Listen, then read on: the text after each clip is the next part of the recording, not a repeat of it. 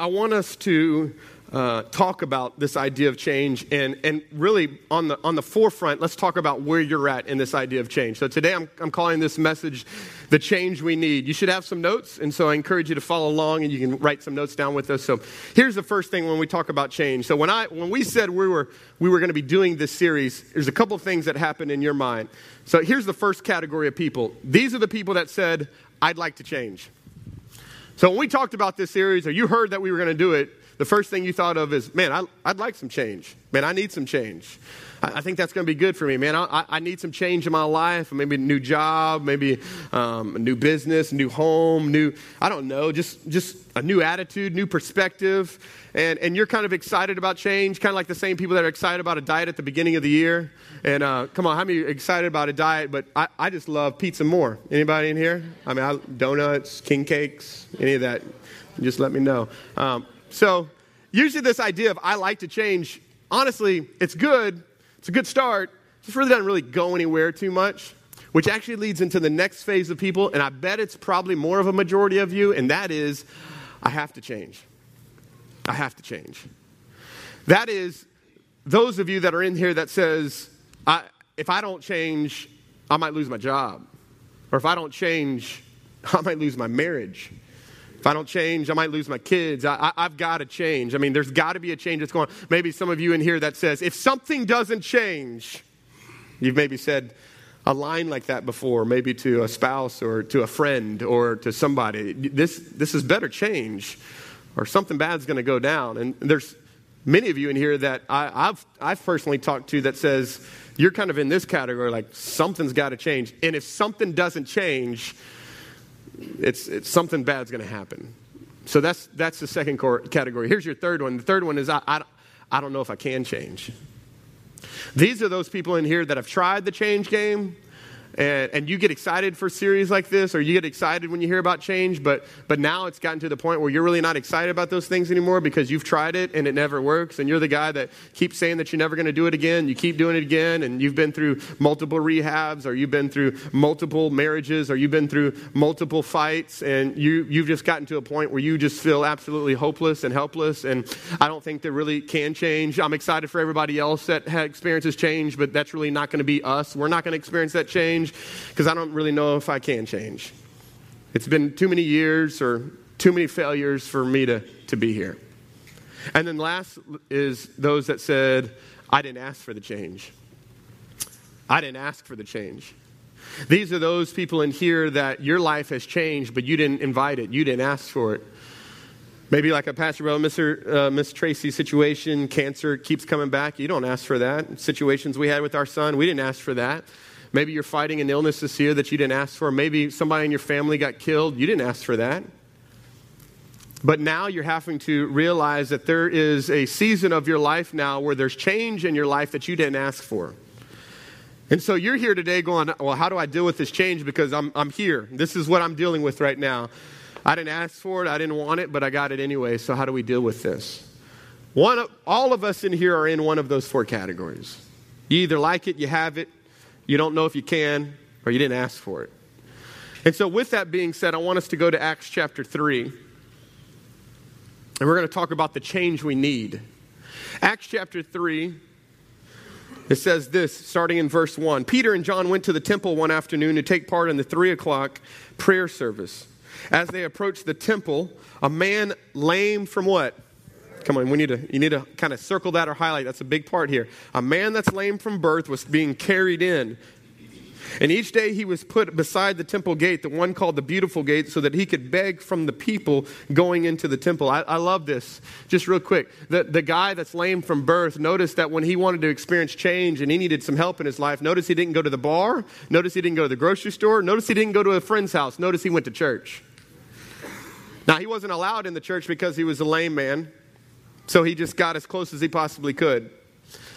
I think for many of you, maybe even the beginning of this year, you said, man, I've never been in church, or it's been a long time since I've been in church. And so today was a big decision. It was a big step for you to actually even step foot in a church. And can I tell you that for this lame man, his life's going to be forever changed because of that one decision that he got close enough at least to a church that he experienced Jesus. And I believe because you're here today, you're going to experience Jesus too.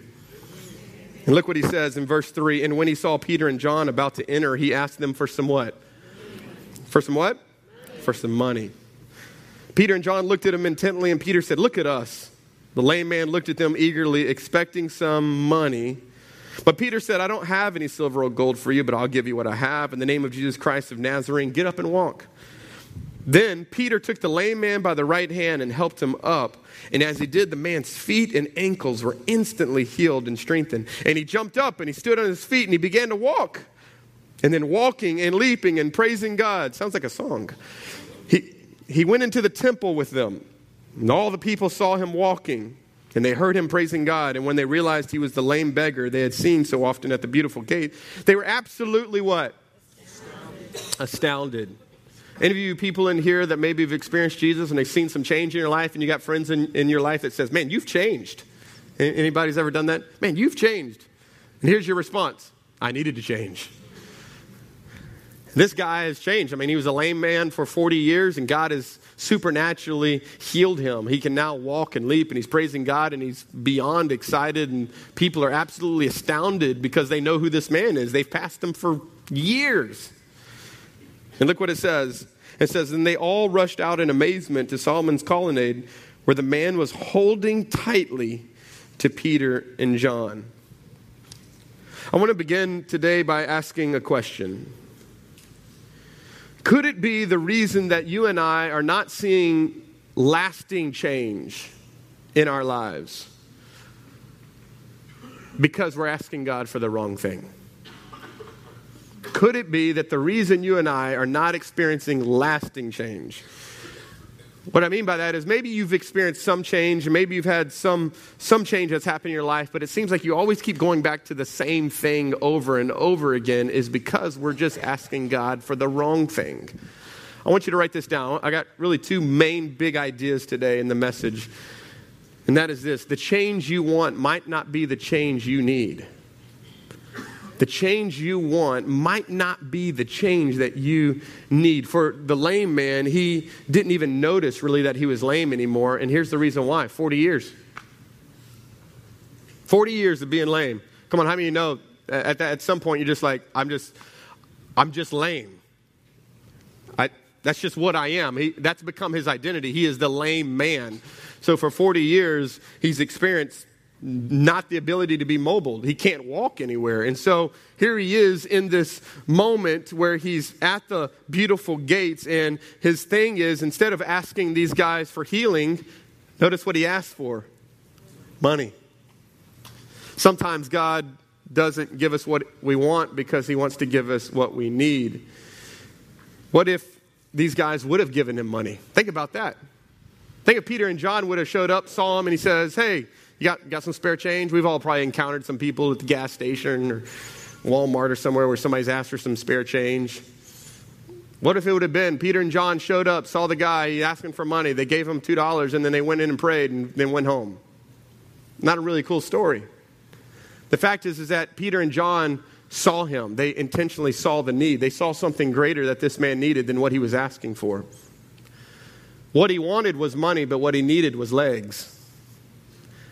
And so often in our lives, I think we ask for God for what we want, and God doesn't give us what we want because he wants to give us what we need. He doesn't want to give us what we want. He wants to give us what we need. So what we end up doing is we go after the things that we want, or we tell God that, "God, if you give me this, then I think I'll be better." And so what ends up happening is, here are the things that we think need to change. So today, I'm not going to talk about how to change. We'll get into the practicals of that in the coming weeks. We're not going to get super specific on how we change. What I want to talk to you about is the fact that you need to understand how much you do need to change. So let's begin there. Oftentimes, when we talk about change, there's two areas that we feel like if we change these two areas, our life will be so much better. Here's the first one. Write it down. I just need to change my circumstances. I just need to change my circumstances. So we begin to focus on all the external. And I believe the biggest lie that we tell ourselves is the if only. So if only I could lose weight and look better, then my life would be so much better. Now, which, by the way, let me just tell you, losing weight, there's absolutely nothing wrong with that.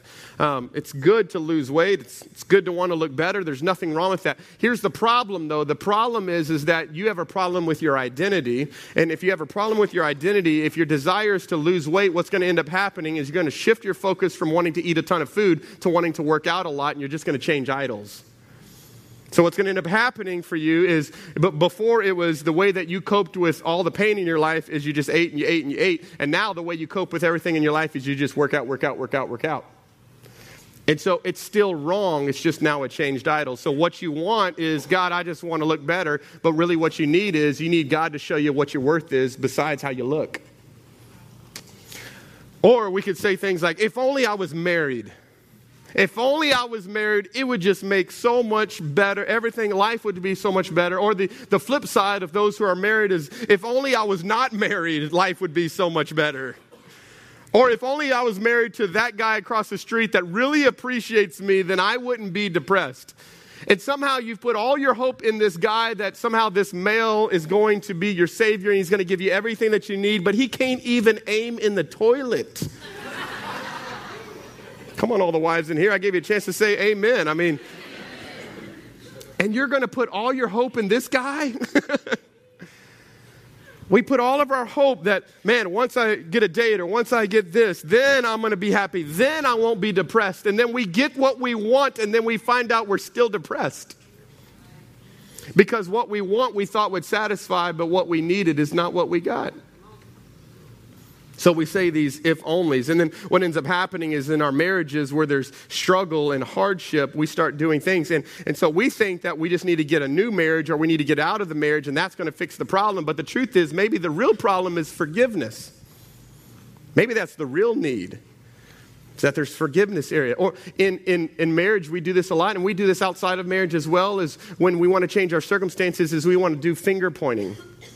We want to say the reason that I am the way that I am and the reason we're going through what we're going through is because of you. If you would change, then some of you are in here and going, man, I'm glad my husband is here. I hope he's listening. And if you're saying that in your mind right now, you're not listening to this message. The issue is not your circumstances. It's not the external. There's something that's deeper that's going on inside of your heart. And listen, this idea of blame shifting and finger pointing started from the very beginning. Adam and Eve, right? Adam and Eve blow it. God shows up on the scene and says, Adam, where are you at? Finally, Adam comes out of hiding and he said, why were you hiding? What happened? Why did you eat what I told you not to eat? And he goes, God, that woman you gave me. Listen, if you would have gave me Alice like I was praying for and not Eve, we would be so much better. Right? So he's and here's what he's actually really saying is, God, this is actually your fault. Because if you wouldn't have given me this woman, then we would. And that's what we actually end up doing. When we blame our circumstances for why our behavior is the way that it is, we're actually telling God, this is your fault, and we don't want to take the responsibility for why we are the way that we are. Which actually leads into the second thing, because if you can't change your circumstances, this is what you want to change next. Here's your next one. I just need to change my behavior. So if I can't change the circumstances, I can't get out of my marriage. I signed a covenant marriage. Can't get out. Man. All right. Well, let's try to change behavior then. So then we shift our focus to behavior modification. I'm just going to get better. We're going to get better. We're going to fix ourselves. And so that's what we try to do. We try to get better. We try to just make the situation better. And we go to Barnes & Nobles and we go into this huge, absolutely massive section in Barnes & Nobles that's called self-help. And we read all these self-help books on 7 ways to make your husband obey you, and 6 ways to make your wife submit to you, and 3 ways to make your children say, yes, ma'am, and 4 ways. And we try to learn all these principles and things to try to help. And those are good and they have their place, but the truth is that you can't fix yourself. We want things quick and easy. We don't want to go through the process of what it takes to walk through change. We like things quick. We like drive-through. Come on. We like things quick. If we got to wait for anything, it's not cool. That's why we like Amazon. 2 days. Get it here to me faster. We like 6-minute abs. I can eat Bluebell and put something on my stomach and it works me out at the same time. Right? Come on. We're always looking for the quickest, easiest solution. We don't like pain. But oftentimes what I've seen when it comes to change is until you experience an incredible amount of pain, you're not willing to change. I don't sit down with people in my office that they're going, hey, Pastor Josh, we just wanted to meet with you. Our marriage is amazing. You know what it is? You know what it is. We're not going to make it. I don't even want to see his face. I don't even want to. He wouldn't even come with me. That's what I hear. Because oftentimes we don't want to change until the pressure's on. And so we get to the lowest of the lows. And here's the great thing about God, is God loves you enough to allow your circumstances to reveal what your need is. So he'll allow you to stay in those circumstances for him to reveal the cracks in your heart. Because guess what it does? It either does one of two things. You can either see the circumstances and run away from God, or you can see those circumstances and go, I need God. I need God. So we can try to change our behavior. And we do things like, if I'm just going to be more patient, I'm just going to try to be nicer. How many know that goes well for about an hour? I'm just going to stop blowing up on my kids. I hear this all the time. I'm just going to clean myself up, and I'm going to get to church more, and I'm going to just work on this. I'm going to quit visiting those sites. I'm not going to drink as much. And here's the truth, though, because it's a balance, because your behavior does need to change.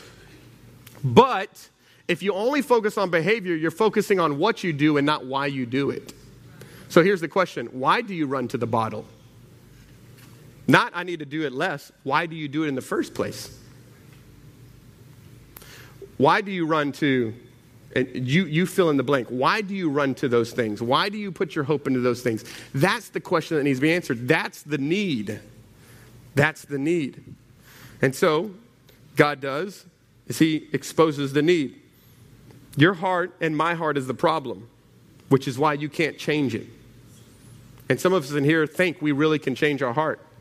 But that's the problem. The problem is not outside of you. It's in you. God, I pray that you can get this. The problem is not outside of you. It's in you. It is in you. It's in us. Acts chapter 3, verse 6. Look what it says here. It says, the lame man looked at them eagerly, expecting some money. But Peter said, I don't have any silver and I don't have any gold for you, but what I do have, I'm going to give it to you. In the name of Jesus of Nazarene, I want you to get up and walk. See, God didn't want to give him spare change. God wanted to give him life change. God didn't want to give him money. God wanted to give him mobility. God didn't, y'all see what I'm saying? God didn't want to give him what he wanted. If God would have given him what he wanted, he would have settled out for what was least. How bad is that for us that we want to settle out for what is little when God's got a lot for us? God says, listen, I'll give you some money, but guess what? You're going to lose that change because you're going to spend that change. Let me give you something, that change that you'll never leave. Let me give you some legs. And he gives him some legs and he heals his legs. And here's the great thing about this, and this is so cool, this is so powerful. God gave him, now think about this. God didn't give him what he wanted, he gave him what he needed. And when he gave him what he needed, the guy got what he wanted. Watch. I need some money. Why? Because I can't work. Well, guess what? Here's some legs. Now you can go to work. Guess what you can get now? What? Money. So in God giving him what he needed, he ended up getting what he wanted. Some of us in here are like, man, I would just like a better marriage. I would like it to be better than what it is. Well, here's the truth. If you fix what is going on in your heart, maybe God will actually give you what you need, which is a changed heart, and then he'll give you what you want, which is a better marriage. See, we want the better marriage, but we don't want the changed heart. And God says, if you get the changed heart, you'll have the better marriage.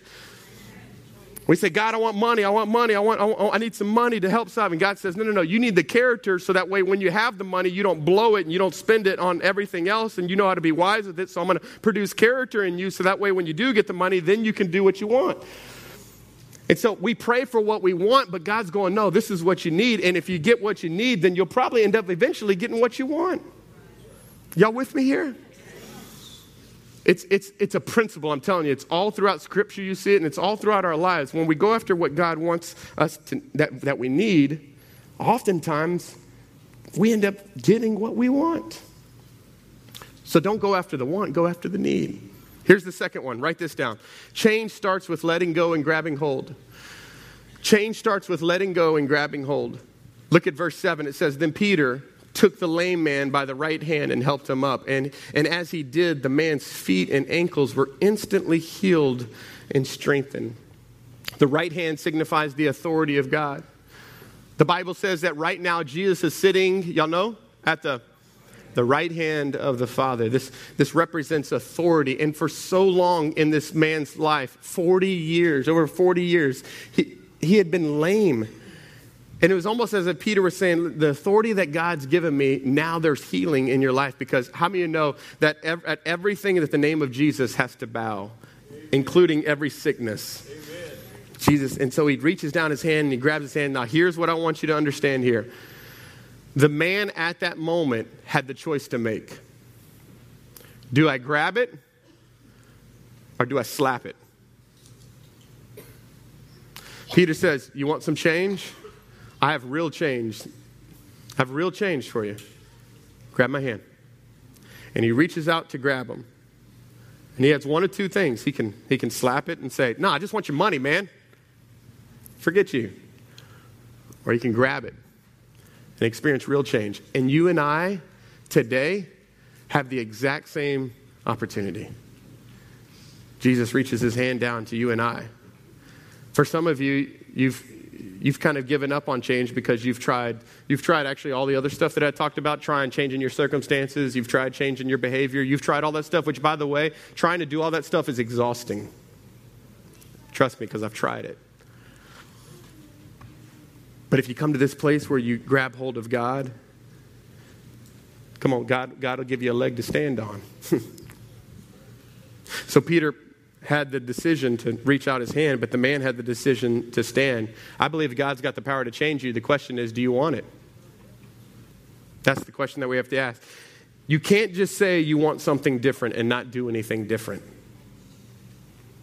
Some of you need to hear that. You can't say you want something different and not do anything different. The definition of insanity is to do the same thing over and over again and expect different results. If you want something different in your life, you've got to be willing to step out and do something different.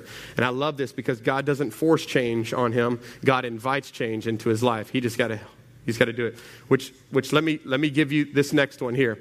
Because in order for you to experience change this year, there's two things that are going to happen. You have to let go and you have to hold on. You have to grab hold. Here's what you got to let go of. Number one thing you have to let go of. I only wrote one. Pride. Pride. Here's what pride says. You want to know what pride says? I can handle it. I got this. We can fix it. We can fix it. We can do this. Knowing that you haven't been able to do it for 10 years, but yet the enemy's got you so deceived that you got this, you can fix this. You don't really have a problem. You know what the truth is? They all got problems and they're just trying to make your life a problem. They really got the problems. You don't have the problem. And yet you got these people in your life that are constantly telling you, man, you need to talk to somebody. You need to get this right. What's going on here? And yet you say, no. Or we'll say things like, it's none of your business. Or, hey, don't tell anybody. Don't tell anybody about this. Why? Our pride. We got pride in the way. We don't want people to know that we're weak. Which, by the way, I'm going to get this out there. When Jesus died on the cross, he made a public declaration that all of us are weak. That's the whole reason he went to the cross. It's because you're a sinner and I'm a sinner and we're all sinners. Y'all know that, right? So if you come into our office and go, hey, I've been sinning, I'm not going to be like, what? Are you? No. Yeah, listen, I've been struggling. You had me fooled. You know what we'll probably do? Yeah, I knew. I was just waiting for you to come tell me. Because here's the truth about pride. The only person it deceives is the one it possesses. Everybody else sees it before you do. And here's the truth. All of them are talking about it behind your back. because they can't talk about it to your face because you'd scratch their eyes out or punch them or yell at them or activate your inner defense attorney and tell them all the stuff that's wrong with them. Hey, man, I've been noticing, man, you've been drinking a lot. Or, hey, man, I've been noticing, man, you've been a little testy with your kids, man. Is everything okay? Man, back off. You're not perfect with your kids. And guess what ends up happening? Those people back out of your life. And they end up having these side conversations with everybody else about you. They say things like, man, if they would just fix this, man, they'd be able to keep that job. Or, man, if they would just do this, man, they'd have a great marriage. Or, man, if he would just do. And they're having all of these side conversations without you. Because of your pride. If you want to experience change in 2017, that's the one thing you're going to have to let go of. You're going to have to humble yourself, which actually Scripture tells us this. Look at this. James 4:6, God opposes the proud, but he gives grace to the humble. Some of you in here have been like, I don't know why I can't connect with God. It just seems like me and God, we're just not connecting. It's just, man, it just seems like every time I'm praying, it's like bouncing off the roof, coming back. You know why? Pride. It's the only thing God resists. It's pride. Pride is self-centered, me-centered. I got this. I'm really better at being God than you are, God. That's pride. And God says, if you want to be God, here's the great thing about God. If you want to be God, go be it. But here's the thing I love about God is as soon as you're tired of being God, just come on back. I'm waiting for you. Because there's grace for those who are humble. God doesn't demand perfection. He just demands honesty. Right? So when God shows up on the scene with Adam and Eve and he says, Adam, where are you? Question, did God know where Adam was? Yes. What? Yes. Okay, God is terrible at hide and go seek. He always knows where you're at, okay? All right? So anytime he shows up, where are you at? I don't know. Okay, he knows where you are, okay? It's like hide and seek with a 2-year-old as they're like screaming as they're going. Okay, I know exactly where you're at. That's how God is. You know why God was asking the question? Not because he didn't know where Adam was. He wanted to ask Adam, Adam, do you know where you are? So here's the question to you. Do you know where you are?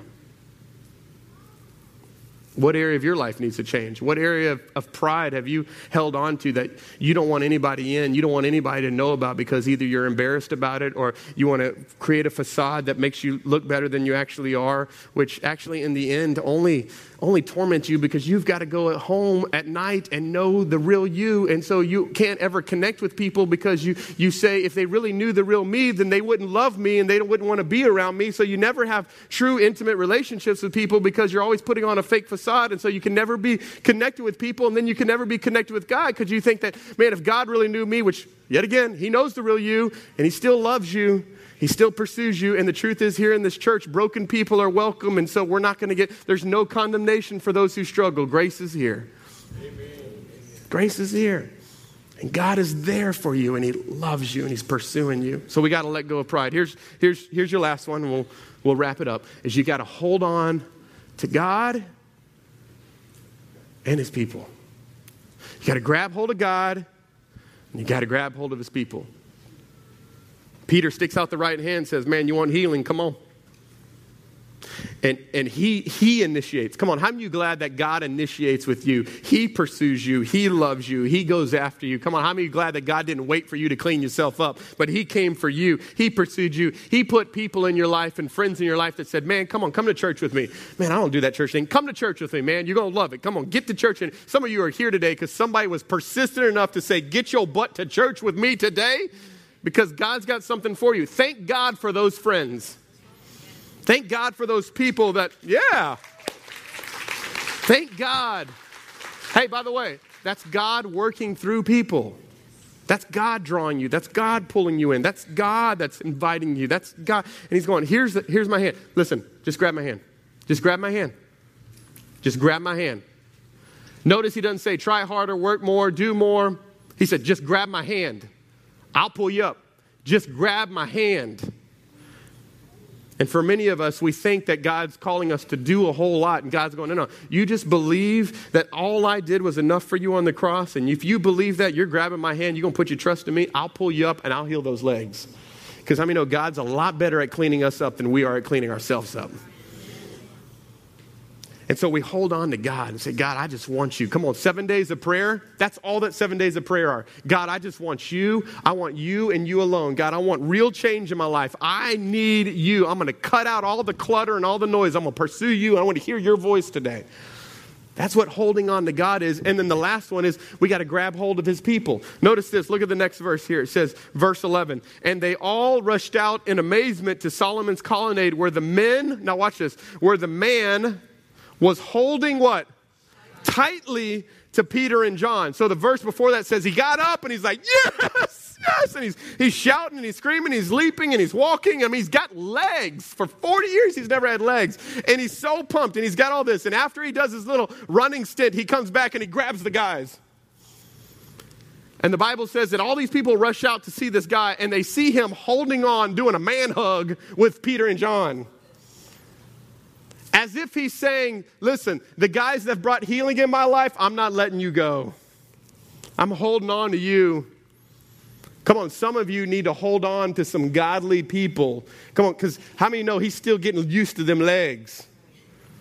So he's holding on tightly to God's people. And if you can hear anything that I say, I'm telling you right now, the difference between where you are today and where God wants you to be will be the people you hang out with.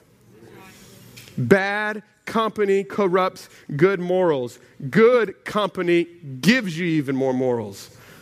You get around some godly people that will speak truth to you, love you, encourage you. We could go around this room and share stories of how this has happened in our church. And I'm going to tell you right now, look in the rearview mirror of your car and you've got a bunch of punks in the back of your car, just tell them to get out. And you need to get you connected and hooked with some godly people. You tell me your top 5 friends is, and I'll tell you where you'll be in the next 5 years. I see it too often.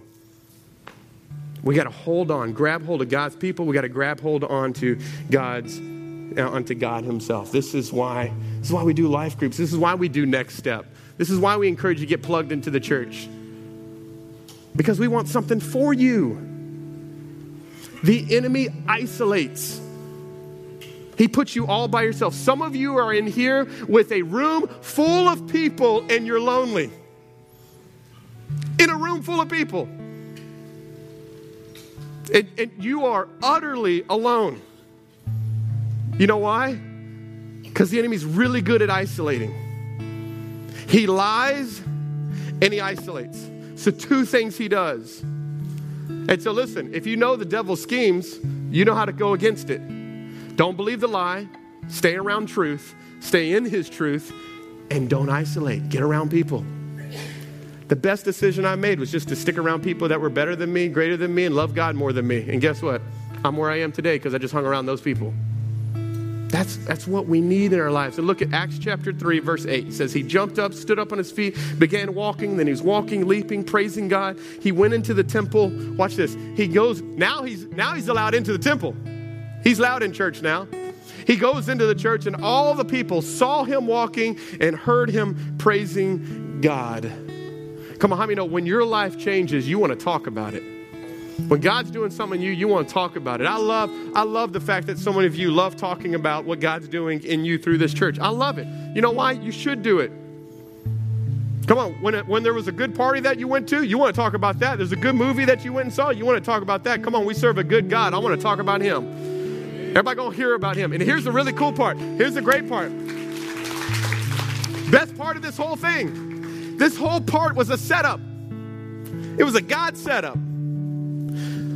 The guy's laying down there on the ground, asked for money. They said, you don't need no money. I got something better than that. Oh, you got some good stuff. Yes, give me your hand. Gets him up, gets him new legs. He experiences God's radical salvation and grace. He's telling everybody. I mean, he's shouting about it. They can hear him. They can see him. And here's the cool part. All these people start coming to see what's going on. What's going on? The Bible says over 5,000 men. So there was a lot of people at this place. And guess what Peter does? They go up to Peter and go, what happened? Man, what happened to this guy? How did he get some legs? And guess who Peter points them to? Hey, listen, there's this guy named Jesus. Yeah, you crucified him, by the way. But he's got power. He rose from the dead. He's living on high, and he's got power, and he got power to save this guy, and he's got power to save all of you. If you'll confess your sins and you'll put your heart and your trust into him, he'll save you. And on that day, over 5,000 men gave their heart to the Lord because of this one guy that was changed. Come on, how many know when God changes you, it's not just for you. He wants to do something through you for other people. Come on, that's powerful right there. Some of you in here, your family's here because you got here in this church. God started doing something in you, and you started telling your family, you need to come to church with me. You need to be, because it's not just you. God is changing you because he's not just wanting to do it in you. He wants to do it through you. Come on, how many know we got a lot of people in this city, in this area that need Jesus? God changed me so that I can change them. So you can be an agent through me. Would you bow your heads all across this place? Father, we love you. In this moment, God, we invite your Holy Spirit to speak. You're invited here, God. Come on, if you would be honest in this room and you would say, Pastor Josh, there has been some areas of pride in my heart that I know I'm holding on to. Maybe it's been a struggle. Maybe it's been an addiction. Maybe it's been a temptation. Maybe it's been a lifestyle that you're ashamed of. Maybe it's been, I don't know. Maybe there's struggles in your marriage, or maybe just even in your own identity. Maybe you've been battling depression or anxiety or unforgiveness. I don't know what it is. The great thing about it is that God's already speaking to you. He's already speaking to you about it. You say, Pastor Josh, I'm ready to let that go. I'm ready to let that go. Today, I want to let go of that pride, and I want to grab hold of him.